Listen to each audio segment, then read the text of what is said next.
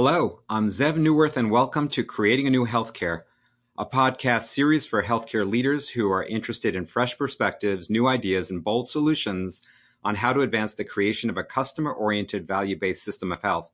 The views I express on this podcast are solely my own and do not represent the views of any other person or organization. Folks, our focus today is on Medicaid, or more to the point, the health care of Americans whose care is delivered or paid for through the Medicaid system. If you are concerned about health care in America, if you want to understand health care in America better, if you're interested in improving health care in America, and if you want to understand the directions and advances that health care in America is making, then in my opinion, you need to understand something about Medicaid.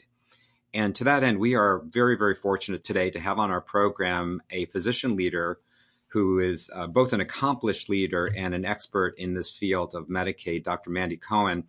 Dr. Cohen was appointed to the role of Secretary of the North Carolina Department of Health and Human Services in January of 2017 by Governor Roy Cooper. The goal is to improve the health, safety, and well-being of all North Carolinians. The Department of Health and Human Services has 17,000 employees and an annual budget of $20 billion. It serves as the home to North Carolina Medicaid, public health, mental health, state-operated hospitals and facilities, adult and child services, early childhood education, employment services, and health services regulation. Secretary Cohen and her team are also very, very focused on building a strong, efficient Medicaid program, improving early childhood health, safety, and education, and combating the opioid crisis. And we'll hear more about that during the interview. Before coming to North Carolina, Dr. Cohen was the Chief Operating Officer and Chief of Staff at the Centers for Medicare and Medicaid Services. She was responsible for implementing policies for Medicare, Medicaid, the Children's Health Insurance Program known as CHIP, and the Federal Health Insurance Marketplace. Of note, just a few weeks ago in February of 2019, Modern Healthcare named Secretary Cohen one of the top 25 women leaders in healthcare. She received her medical degree from the Yale School of Medicine and a master's in public health from the Harvard School of Public Health. She trained in internal medicine at the Massachusetts General Hospital. Mandy, I apologize for that long introduction. It's such a pleasure, and thank you so much for taking the time out of your busy schedule to speak with us today. Really a pleasure to talk with you, and thanks for taking this opportunity to talk about Medicaid and the work that we're doing in the department. Well, it's my sincere pleasure. And I'm actually really excited about this. I don't believe that most people, and I would say even in healthcare, most people really understand Medicaid. And I think very, very few people understand what you and your department are attempting to do at this moment in time and at this moment in history, both in North Carolina and across the country. So I want to dive into that in a moment. But before we get to that level of the why and the moment in healthcare history, I would love it if you could just give a 3-minute tutorial on North Carolina Medicaid, the program itself, in the last couple of years, where we've come from, what you've been attempting to do, the issue of the waiver, and what that's allowing you and the department to do. Sure. That's probably more than 3 minutes, but I'll do my best. So just to back way up in terms of the Medicaid program itself, it is health insurance for folks with low income. It is different than the program Medicare that many folks know, which is the program for those who are 65 or those who have end-stage renal disease, 65 and older. In that the Medicaid program is a shared responsibility between the federal government and the state government, meaning that state dollars get put into the Medicaid program and then matched by federal dollars. So for every $1 we put in at the state, we match about $3 from the federal government. So 3 to 1. And so that partnership makes every state unique because different states have different ways in which they want to use their own resources. And so here in North Carolina, we cover more than 2 million folks. So we're a state of about 10 million, and we insure about 2.2 million folks on the Medicaid program. So that's really 1 in 5 people here. So it's really a lot. If you were to say, hey, think of a Medicaid beneficiary, the absolute first picture that should come to your head is a child. Most of the folks who are on Medicaid are children. 1.25 million folks on the program. So more than half are children. And then the next biggest group are folks with disabilities who are either born with disabilities or acquire a disability and are on the Medicaid program. And then the last big category of folks are seniors who are in nursing homes, in other long-term care facilities, and are at lower income. Those are our three big buckets. We do have some moms who are on Medicaid. They're often on the program temporarily around the time of their pregnancy and postpartum. But yeah, it's mostly children. And, the Medicaid program is run by the state here, meaning that we've had a fee-for-service program. So if a doctor orders a lab test for a Medicaid patient, we pay for it. If they get admitted to the hospital, we pay for it. What we're about to do over the next number of years is change to a program that is going to be administered by private insurance. So instead of you just having a state North Carolina Medicaid card, you're going to have a Blue Cross card, or United card, or a WellCare card, or AmeriHealth. Those are some of our bigger folks who are going to, we just announced about a month or so ago who's going to be participating in that in terms of the companies. And so for the first time in Medicaid here in North Carolina, folks are going to have private insurance, and private insurance companies are going to be administering the program on behalf of the state. Now, we at the state set the rules of the road. And that's what we've been spending a lot of time on. And I'm sure we'll spend most of the podcast talking about those guideposts and the rules of the road. But the actual administration of the program is going to be turned over to insurance companies. And there was a lot of debate here in the state. Should we even do that? And I'll say that debate happened before I got here. I joined the North Carolina team in 2017. This was a debate in the General Assembly back in 2015. And lots of opinions on both sides. The way I look at it is North Carolina is the largest state in the union that has not moved to managed care. So every big state, California, New York, Texas, has moved to managed care. Frankly, most states have moved their Medicaid program to managed care. That's such an important juncture. Why have the other states, particularly the large states, moved to managed Medicaid care? Is that better care? Is it? Yeah, it's a great question. I think it's mixed. And I think that's why there was a debate here. I think some places you've seen managed care go well in terms of what they can deliver for folks in terms of quality of care. And I think most often states move to managed care to bring more predictability to cost. Right now, the way we pay for cost, right? I say you walk into the emergency room, we pay the emergency room bill. So you can imagine when you have a bad flu season, costs are going to be higher than they were. Or you have, a natural disaster, like we had a hurricane, there are going to be costs associated with that, or even losses. And so when you move to managed care, you pay a flat fee per month per person, and you pay it up front. And so no matter how many times they walk through the emergency room or go to the hospital, the state has predictability of knowing what they're going to pay every month. And that is very comforting to state legislatures who have to balance the budget, right? And when that unpredictability, when they have to come back into a special session to cover the Medicaid budget, like that doesn't feel good. Mm-hmm. And so a lot of folks move to managed care to get that predictability. Now, have they seen cost savings? I would say very, very modest, if at all.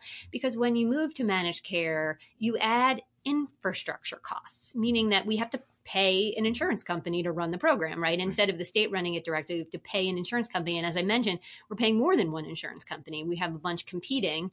And so we have to pay each one of those companies to actually administer a program and pay claims and do appeals and do all the things that an insurance company does. So you are adding some costs into the system. But again, in managed care, they do a lot of work with individuals to make sure they're getting the right care at the right time in the right place, which means hopefully not getting care in the emergency room and getting care in urgent care and primary care before those medical issues. And can I ask you about that? Because, it's great that it managed care creates predictability for expenditures from the state's perspective. But I think it seems to me the added benefit, and I've seen managed Medicaid programs in other states, it changes the incentive for both the insurance providers as well as the care providers to create, I would say, more appropriate utilization of care. I mean, you use the example of emergency rooms. Mm-hmm. In a fee-for-service model, if I'm getting paid by fee for service, whether I'm the intermediate or the provider of care, I have no incentive to actually prevent an inappropriate ED utilization or anything that's inappropriate. But if you're paying me in a prepaid health program, it seems to me you're incenting the system and the providers to be very prudent about the care. And so what are your thoughts about that? Yeah, no, I think that's largely right. And the question is finding that right balance of getting care managed. So like I said, when it's working well, it's getting folks care at the right time in the right setting, right? We don't want someone, letting their high blood pressure go and then walking into the emergency room with a stroke, right? We want them managing their high blood pressure in primary care, taking their medicine regularly, but that may mean making sure that they have access to a primary care doctor and then following up to make sure that they filled their prescription and are taking their medicines regularly. And that's what often managed care can offer, that kind of care coordination and care coaching. We do some of that, frankly, in our fee-for-service program right now, but we're only able to do it and touch a small number of patients within our program to do it. The idea is, I think the managed care companies, to your point, have the incentive to do that more broadly for a Medicaid population. And that is our hope. We also we embed rules of the road to say, this is what we want and expect from you, insurance company. We want this kind of quality. We want this kind of network access. We want them to be able to get these kinds of services within a certain distance of their home. So we have rules for the managed care companies. The rub is when do they turn that dial down too much? When they're saying, we don't want to see you in the hospital at all, even when maybe hospital or a specialist is the right kind of care. And that's the kind of the role where the state needs to be monitoring the insurance companies to make sure that they don't overdo it in terms of keeping folks from getting the care that they need. I think it's a really important point you're bringing up, and thank you for being so balanced about the situation. In the past, when we've been in the era of in the 80s and 90s in terms of managed care, right, the concern on the part of the public and the fear was sort of the gatekeeper model, that you're going to try to keep me away from care, as you just pointed out. How is it different now? What kind of safeguards, metrics do we have in place that we didn't have in place before to assure people that that won't happen, or at least the chance of that happening is far less? No, and I think about it all the time, right? As someone who is charged with the health and well-being of the state, I want to make sure folks have access to the care that they need at the time that they need it. But to your point, I also don't want to have them miss opportunities to get preventative care that could keep them healthy over a long period of time. So, we do have a number of safeguards. First is that we have standards around, like I said, the hospitals and doctors that need to be accessible to our patients. We have rules around literally time and distance standards that someone can be away from where our Medicaid beneficiaries are, to make sure that they can get access. And then we follow a ton of quality metrics, and we say we want to see that you're providing good diabetes care and good care for kids with asthma and other types of metrics.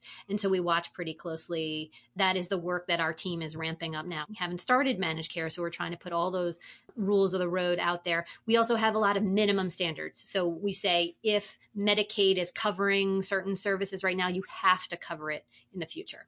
So if we're covering certain number of physical therapy or mental health visits, you have to cover that going forward.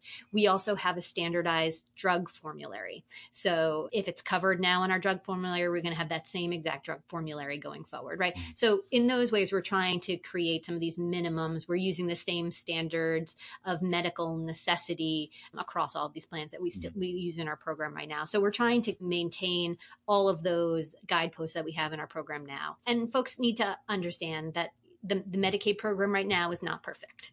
I think access to care is not optimized in our own program right now. I think particularly access to specialty care is not as accessible for our beneficiaries as we go forward.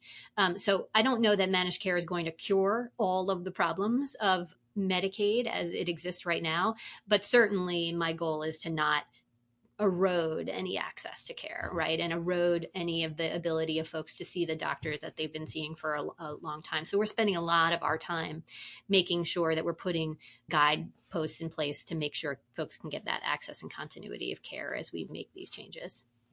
You are implementing a number of programs, and I've heard you speak about it, and I had the opportunity to hear you, I think it was a month ago, at a policy meeting here and Duke, and you did a phenomenal job. your enthusiasm and your passion for actually improving, and I would say radically improving the healthcare and health of people in North Carolina, and particularly those who are receiving their care through Medicaid, clearly came across to the audience.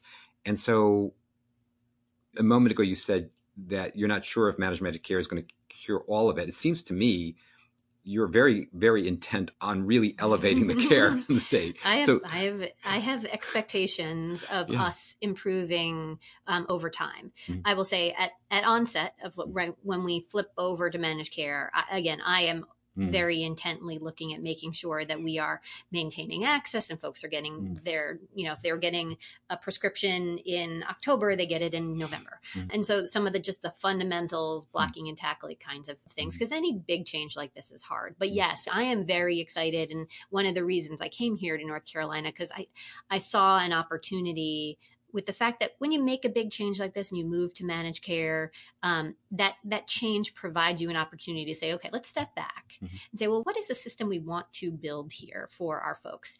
And for me, I sat with the enormity of the task I've been given, which is to think about the health and well-being of the state of North Carolina.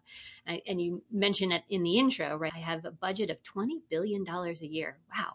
That's some serious resources. Now, a lot of those are federal resources. As I mentioned, it's a share between the federal government and the state, but still a lot of resources. And a question I sat and asked myself when I first got here is, are we using all of those resources in a coordinated way to truly buy health for the state of North Carolina?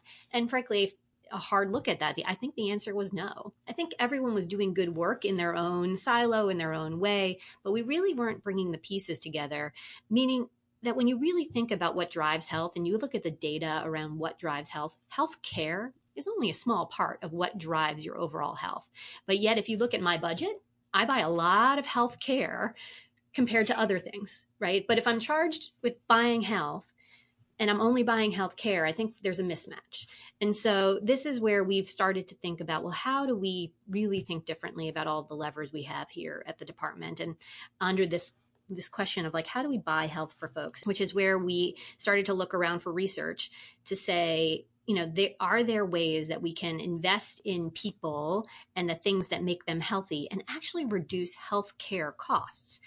The classic example that was being done here and piloted here in North Carolina is for children with severe asthma. In Guilford County, they piloted a program for kids with severe asthma. It's not surprising. Kids with severe asthma end up in the emergency room a lot. Where's the most expensive place to get care? The emergency room. It's not coordinated. You wait a long time. Kids are missing school. Parents are missing work. It's expensive, right? It's like a no-win in that situation. So what they did in Guilford County, they went into their homes. They ripped up the carpet as an asthma trigger. They gave them new carpet and gave them an air filter at no cost to the family. And it wasn't surprising is that those kids had less asthma exacerbations, less using of the emergency room, right? And so it way eclipsed the cost of that carpet for the family, right? So they were able to reduce costs of the overall system. But more importantly, the kids were better, right? And the kids actually were at school and learning. Mom and dad were at work and not taking, sick leave because, their son or daughter had yet another asthma exacerbation, right? And so we wanted to say, look, what are those interventions, whether it's a housing intervention like new carpet or a food intervention or a transportation, right? If someone just isn't able to get to the pharmacy to fill their prescription, right? All the good work that we did to get them to the doctor, to get them the right medicine at the right time in the right setting, and then they can't go fill their prescription, right? It feels like we dropped the ball at the 1 yard line. And so how do we start to think about using some of our resources to fill in those gaps? And folks have been doing this for a long time in various ways.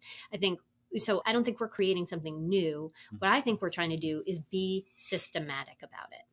And say in all aspects in which we're going to think about how do we really wrap around the person and think holistically about buying health. So that has really been our focus, and which is why it translates into some tactical things that we're doing. One is actually screening folks for those kinds of needs, for housing needs and food insecurity and for violence at home and for jobs and all of that. And then second, we have been investing in an IT platform to actually do the connecting of people to resources. And so if someone walks through my door in a clinic and says, "Hey, doc, I've run out of food," we can actually navigate them through a platform and actually make a referral. Just like I refer people to a cardiologist, I can refer them to a food bank. Why is that any less valuable in their healthcare? It's not. It's just as valuable. And in fact, I think saving the overall system money. And the last piece of this, though, is about really testing the interventions to know what is really going to save us money and drive better health. And so we worked with the federal government over the last number of years to get some, this is when you were talking about our waiver, we got authority to do some of this testing and use some of our dollars to buy transportation or to buy a food intervention or to buy carpet for our asthmatic kids in the program. So I'm excited about that opportunity because I think it just flips everything a little bit on its head and say, how do we think about health first? So is that the waiver that everyone talks about and refers to, was that specifically for that third part to test projects, or did the waiver allow other changes like the managed care part as well? Yeah. So the waiver had a couple of components. Yes, it allowed us to move forward with managed care, but move forward in a particular way. So one of the other major changes that we made was to say that we have to start thinking about physical health and mental health together. Right. And so the waiver allowed for that integration of physical and behavioral health. So that was one big piece. It also allowed for us to think about our care coordination in a new way. And then the third piece was this. Isn't that so interesting, though? You have to get a waiver from the federal government to combine physical and behavioral health together? Well, it was the way in which we wanted to do it. But yes, isn't that interesting? Right. So yeah, that was one part of our waiver, but I think it was a lot of good work here. I would say that was not a question whether the federal government would approve it. They encouraged, they were really encouraging all programs to move in that direction. So there was a lot of alignment there. I think the new part of our waiver that really hadn't been approved before by CMS was this work around healthy opportunities, is what we're calling it, this work around food and housing and transportation, and giving us a real opportunity in a big way to really test out how do we use some of our health care dollars to buy the things that I think drive someone's health. But it's not for everyone. We were very specific in trying to work with CMS to say, this isn't, for everybody. We have to be really targeted in the kinds of patients that we're going to be working with and the kinds of interventions. And so it was a lot of work to sort of really get down to a lot of specificity. And so we have a lot of detail out in the world on this pilot because it's new and folks want to really understand what we're doing. So we have many, many policy papers that are out. And we actually had a request for information. We sort of put a big policy paper out and said, how are we doing, world? Do you think we're heading in the right direction? Got lots of really good feedback that we're going through right now in order to move forward with that work. I want to dive back into some of the programs you just outlined and maybe ask for some examples. But I do want to just pause for a second and ask you this question. Yeah. It seems to me, you said a moment ago that we're not doing anything radically new that hasn't been done elsewhere and to a certain extent and perhaps tested and proven. But I think to me, you've really reframed healthcare. And quite honestly, I've not ever heard this before. So I'm curious as to whether you created this concept or you've heard it somewhere else, this idea of buying health versus buying healthcare. That's a fundamental reframe because we're used to, and particularly, in government, both state and federal, and we're used to buying health care. Right. You said, no, I actually want to buy health. That's not a small shift. Yeah. Where did that come from? I guess that's just honestly like my simple mind working on, I literally sitting here in North Carolina being like, wow, I have a big job, and how do I match the resources I have with the challenges that are out there? And that was sort of my simple way of just describing it, because I don't know if I've heard anyone else frame it that way. But you see a lot of healthcare institutions starting to put health in their name as opposed to healthcare. Duke Health is a good example of this, right? They moved from, I think they were Duke Medicine to Duke Health. Mm-hmm. But I think words are important, but then I think the follow through and the action is really key. And for me, this was about, like I said, it's not new, but what I'm doing is really being systematic and comprehensive to live buying health. Right. Not just saying it. And so, and that means changing lots of things, not just Medicaid. It means changing the way my WIC team in public health is thinking about how they connect into all of this work, right? It's how my SNAP team, who sits in another part of my department, how does my mental health and physical health teams really come together as one team? So this wasn't just about Medicaid and what can we manipulate within Medicaid, though it's our biggest lever. So you'll see the biggest actions in the Medicaid space, but it is something we think about comprehensively across the department. It is also why it was so critical for us to also put such an emphasis on early childhood. We just released an early childhood action plan at a big summit, and it's in this frame of buying health, right? You look at the brain science and the hormone makeup of your body that happens to you 0 to 5. Atherosclerosis is happening to you when you're 3, right? When kids experience trauma, it actually, hardens their arteries for their life. And so as a primary care doc, like that was mind blowing to me when I think about how much heart disease I treat as a primary care doctor, or diabetes. And I'm like, God, I've missed, I'm treating them at 30, at 40, at 50. Yeah. And how do you really get upstream and think about really buying health for them? I really think it starts so early, which is, again, this is why I'm saying it's not just about Medicaid. It is really about this comprehensive look across all of the levers we have at the department, and saying, are we really driving towards health? And that's a long ball game.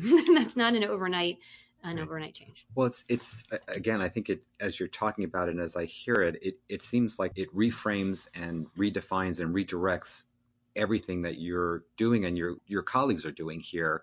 It's got to change not only the way you think about it, but like you say, all the strategies and tactics that unfold. Right. Because, even as you said before, that example of the child with asthma, when you think about buying health, and it's all of a sudden it's like, well, buying a new carpet and getting new filters and an air conditioner, or just getting an air conditioner in, or removing allergens, that's actually, it may not seem like traditional healthcare, but you're saying, well, I'm not buying healthcare, I'm actually buying health. And if I have to buy a new carpet to buy health, that's what I do. Exactly. If I have to buy transportation to buy health, that's what I do. If I have to create better education and early childhood care, that's what I do, because it buys health. Right. It's a very, very different way of looking at things. Yeah. Have you written this up at all? Have I written it up? I've been talking about it a lot. I'm starting to write about it, but yeah, but that is it. That's the frame shift. But, and like I said, I don't think I'm the first one to say, I want folks to be healthy, but I think it's translating that framework systematically into the tactics and carrying it through. That you'll see in our department's strategic plan. That is core embedded into every element of our strategic plan, is this notion of like driving towards health and buying health. And again, I think it also helps our team know, well, what are we aiming for? Like, what are we shooting for here?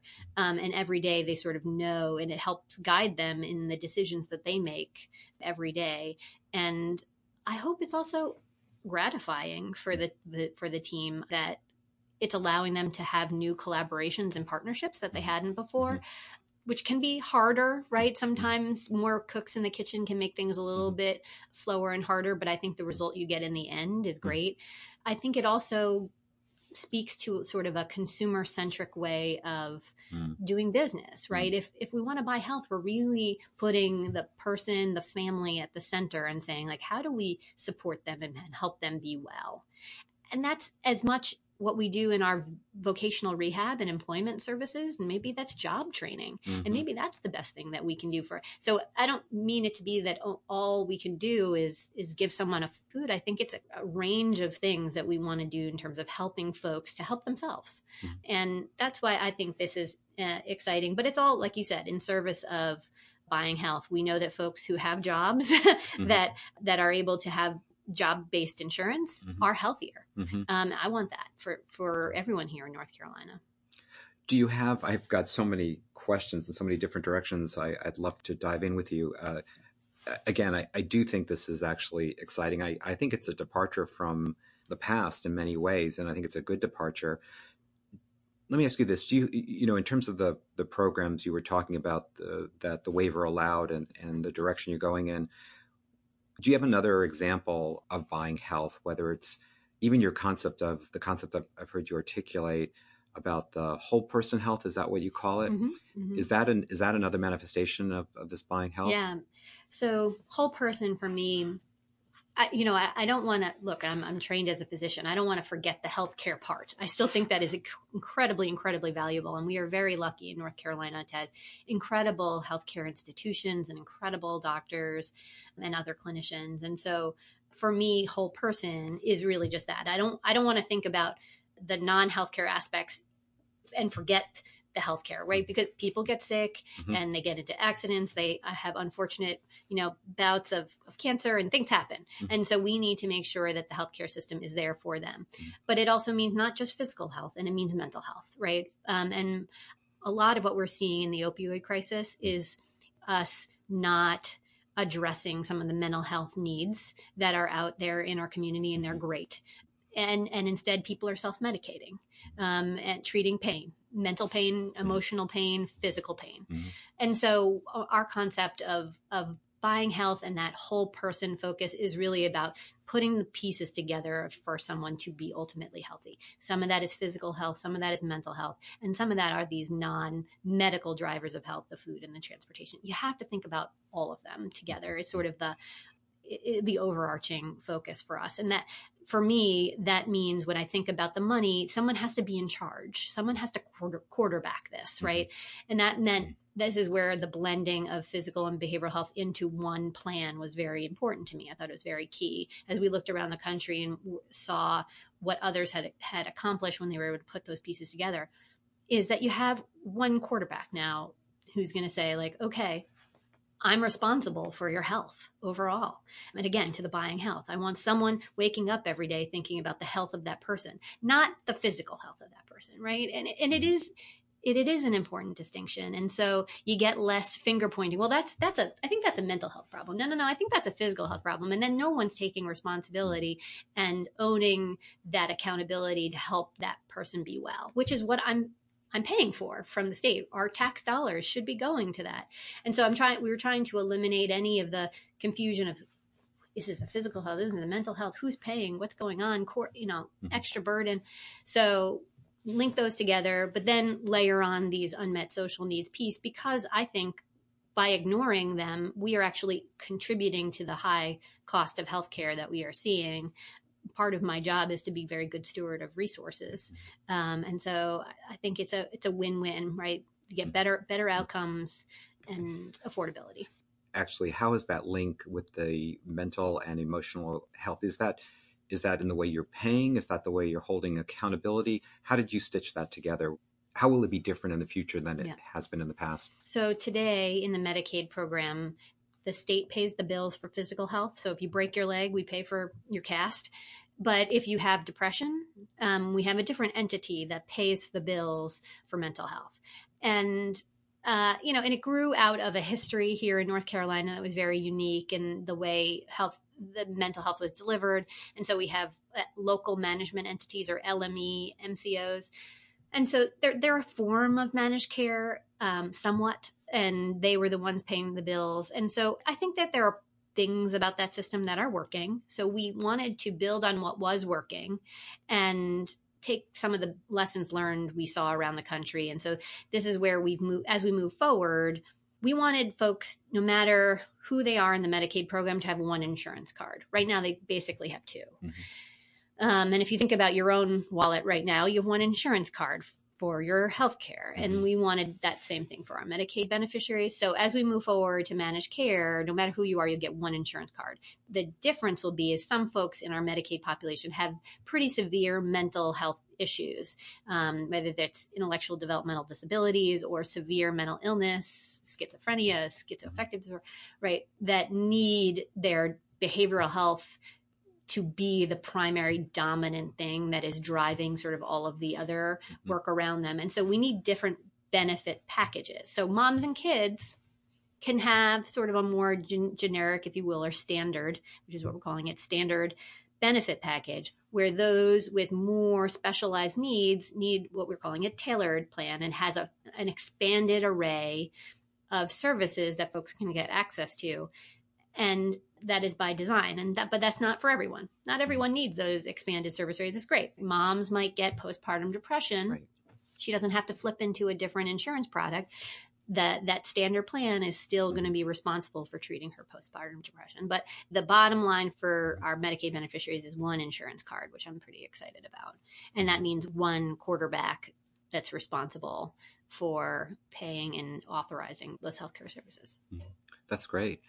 In thinking about this, did you build this model, the buying health, the Medicaid managed care, the real shift into paying for what the so-called social determinants of health, like education, jobs, transportation, food, those sorts of things? Were there models out there? Do you have a model in your head? Do you have your sort of favorite approach that you've seen? Where have you learned from? Yeah. My team would joke the first year I was here, my question I'd ask most often is, well, what do other states do? Who's the best at this? I'm competitive and I want the best here for North Carolina. I'm like, who's the best at doing the integration of physical and behavioral health? And what did they do? And how did they do it? And let's learn from them. Our team went and visited Arizona. Our team went and visited Tennessee. They've done some unique things in their program. We looked at what New York did. We looked at what Oregon did, all different versions of things. Looked at frankly, the entire country to try to bring the best of what was around the country. Like I said, we're the last ones to move to managed care. So it almost puts us in this great place to learn from everyone else's mistakes. And we'll make our own. We'll make our own mistakes. There's no perfection here because this is hard. In healthcare, you make any changes, they're hard. And so I am not promising perfection by any means. But I think we were trying our best to look around the country and look at evidence to say, so the physical and mental health integration, we looked at the Arizona model, and they've been really held up as sort of what a lot of other states are trying to achieve, and they're just a little further down the road. So that's been a good model. On the buying health side, we saw a lot of really good, very small pilots, 150 people, 100 people, 300 people. And so there's evidence that with even those small numbers that certain interventions were working, but we didn't see any large scale places where like these interventions were really at like thousands of patients kinds of levels. And I think that is this new frontier, is like, how do you take some of those interventions in the social determinant space that have been done in a small scale and really try to do that at scale at a huge region over an entire city and a rural area, right? So that is more where I think we are definitely cutting new ground there. Well, so it's interesting you say cities, because there are pilots out there. For instance, the Scranton Geisinger pilot, and there's I think one in Kentucky where health systems have taken towns or cities and done similar. But you're taking a whole state. Well, yeah. So for certain elements of it. The pilots that we will do are going to be in 2 regions of the state. So it's going to be, we're still going to touch 50,000 lives. So it's still a very significant pilot. So it won't be the whole state, but there are elements of that work that will be for the whole. For example, we're doing mandatory screening of everybody. So all 1.6 million beneficiaries moving to managed care next year are going to get screened for food insecurity. Like it's a big deal. What tool are you using to screen? Is it? We did a collaborative process to I don't want to say create our own, but basically leverage all of the ones that have been validated out there. And we said we want to get to something, really lightweight. So it's 8 or 9 questions. We wanted everyone to feel comfortable with the word. So we did probably a 6-month-long public process. We had an advisory committee. Are these the right thing? We've tested that screening tool in a number of different settings, both on paper and verbally and all that. So we feel like we did a pretty good, before you move to something, you must, which is, always, you want to be sure that you did a collaborative process so folks feel good about the tool. And what questions are on the screening? Yeah, so it's questions like, do you run out of food at the end of the month? Do you feel safe at home? Are you concerned about transportation? And I don't remember the exact wording of the transportation. So it's about 8 questions. It doesn't dive into the deeper details that you will need if you're going to actually intervene, but it screens, it's right? A screening. It's a screening. There were a bunch of validated tool. It is much shorter than the tool that is used by most community health centers. They use the Prepare tool, which is a good tool. And frankly, a lot of our questions are part of the Prepare tool. The Prepare tool is just longer. Yeah. So this is not a pilot for a limited number of people. This is for all Medicaid beneficiaries. So how is that going to be done? Is that electronically, or is that person to person?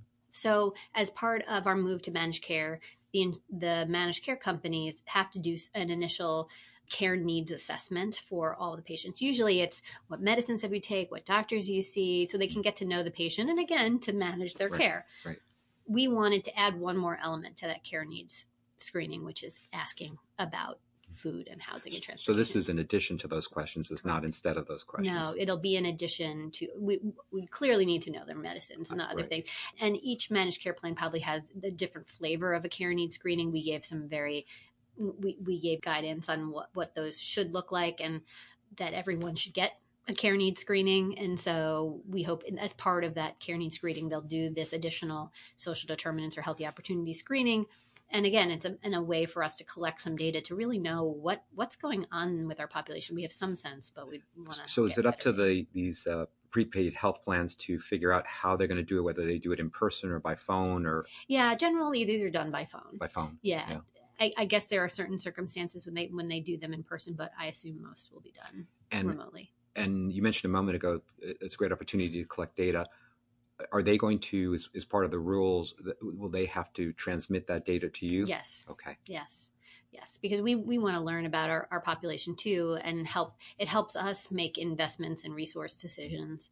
I think we have a sense, but we asked for that data as well. Once a prepaid health plan, managed care plan has identified a person with a need, a social need or health need, how are you assured that they're going to take some action? And is that in place, whether it be I can't afford my medications, or I know I can't afford healthy food, or no, I can't get to the doctor's office for transportation, or I don't.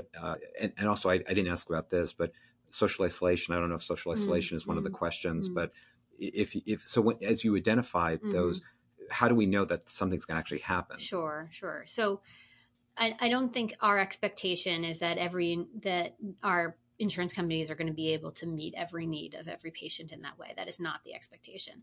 But our expectation is for them to start to use this IT platform that we are creating that is going to better help connect that caseworker that works in the insurance company to community-based resources. So if you're doing your care need screening and someone says, oh, I'm running out of food at the end of the month, they can go right into that platform and say, you know what, I'm making a referral to a food bank right near your home.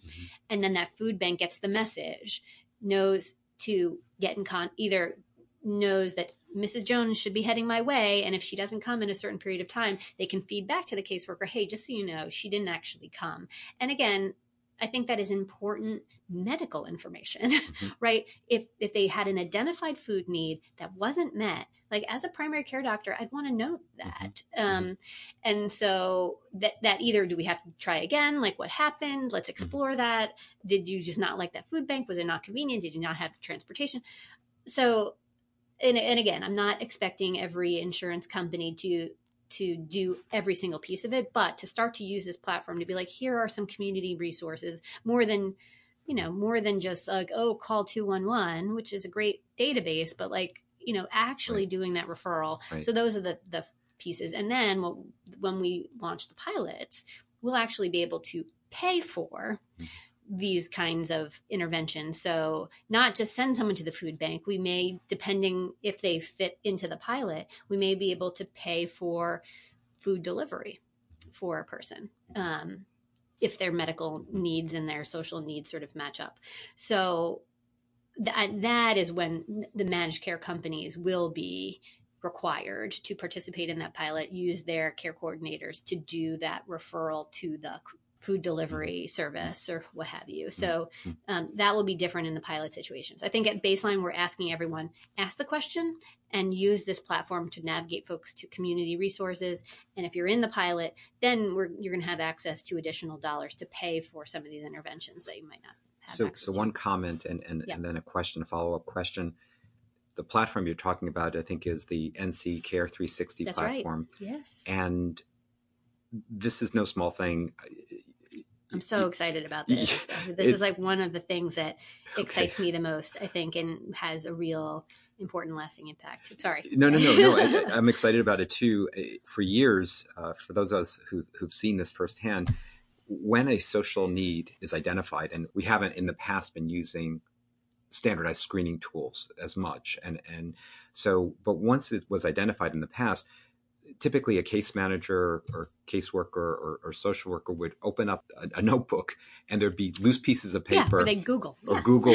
Well, now they Google, but in the past it'd be just looking up numbers. Totally. And they scratch down a number on a piece of paper, rip it off. I've done it myself. Me too, right? I literally Google and print something out and you're like, I hope this works for you. Here's the piece of paper and go and good luck. Yeah.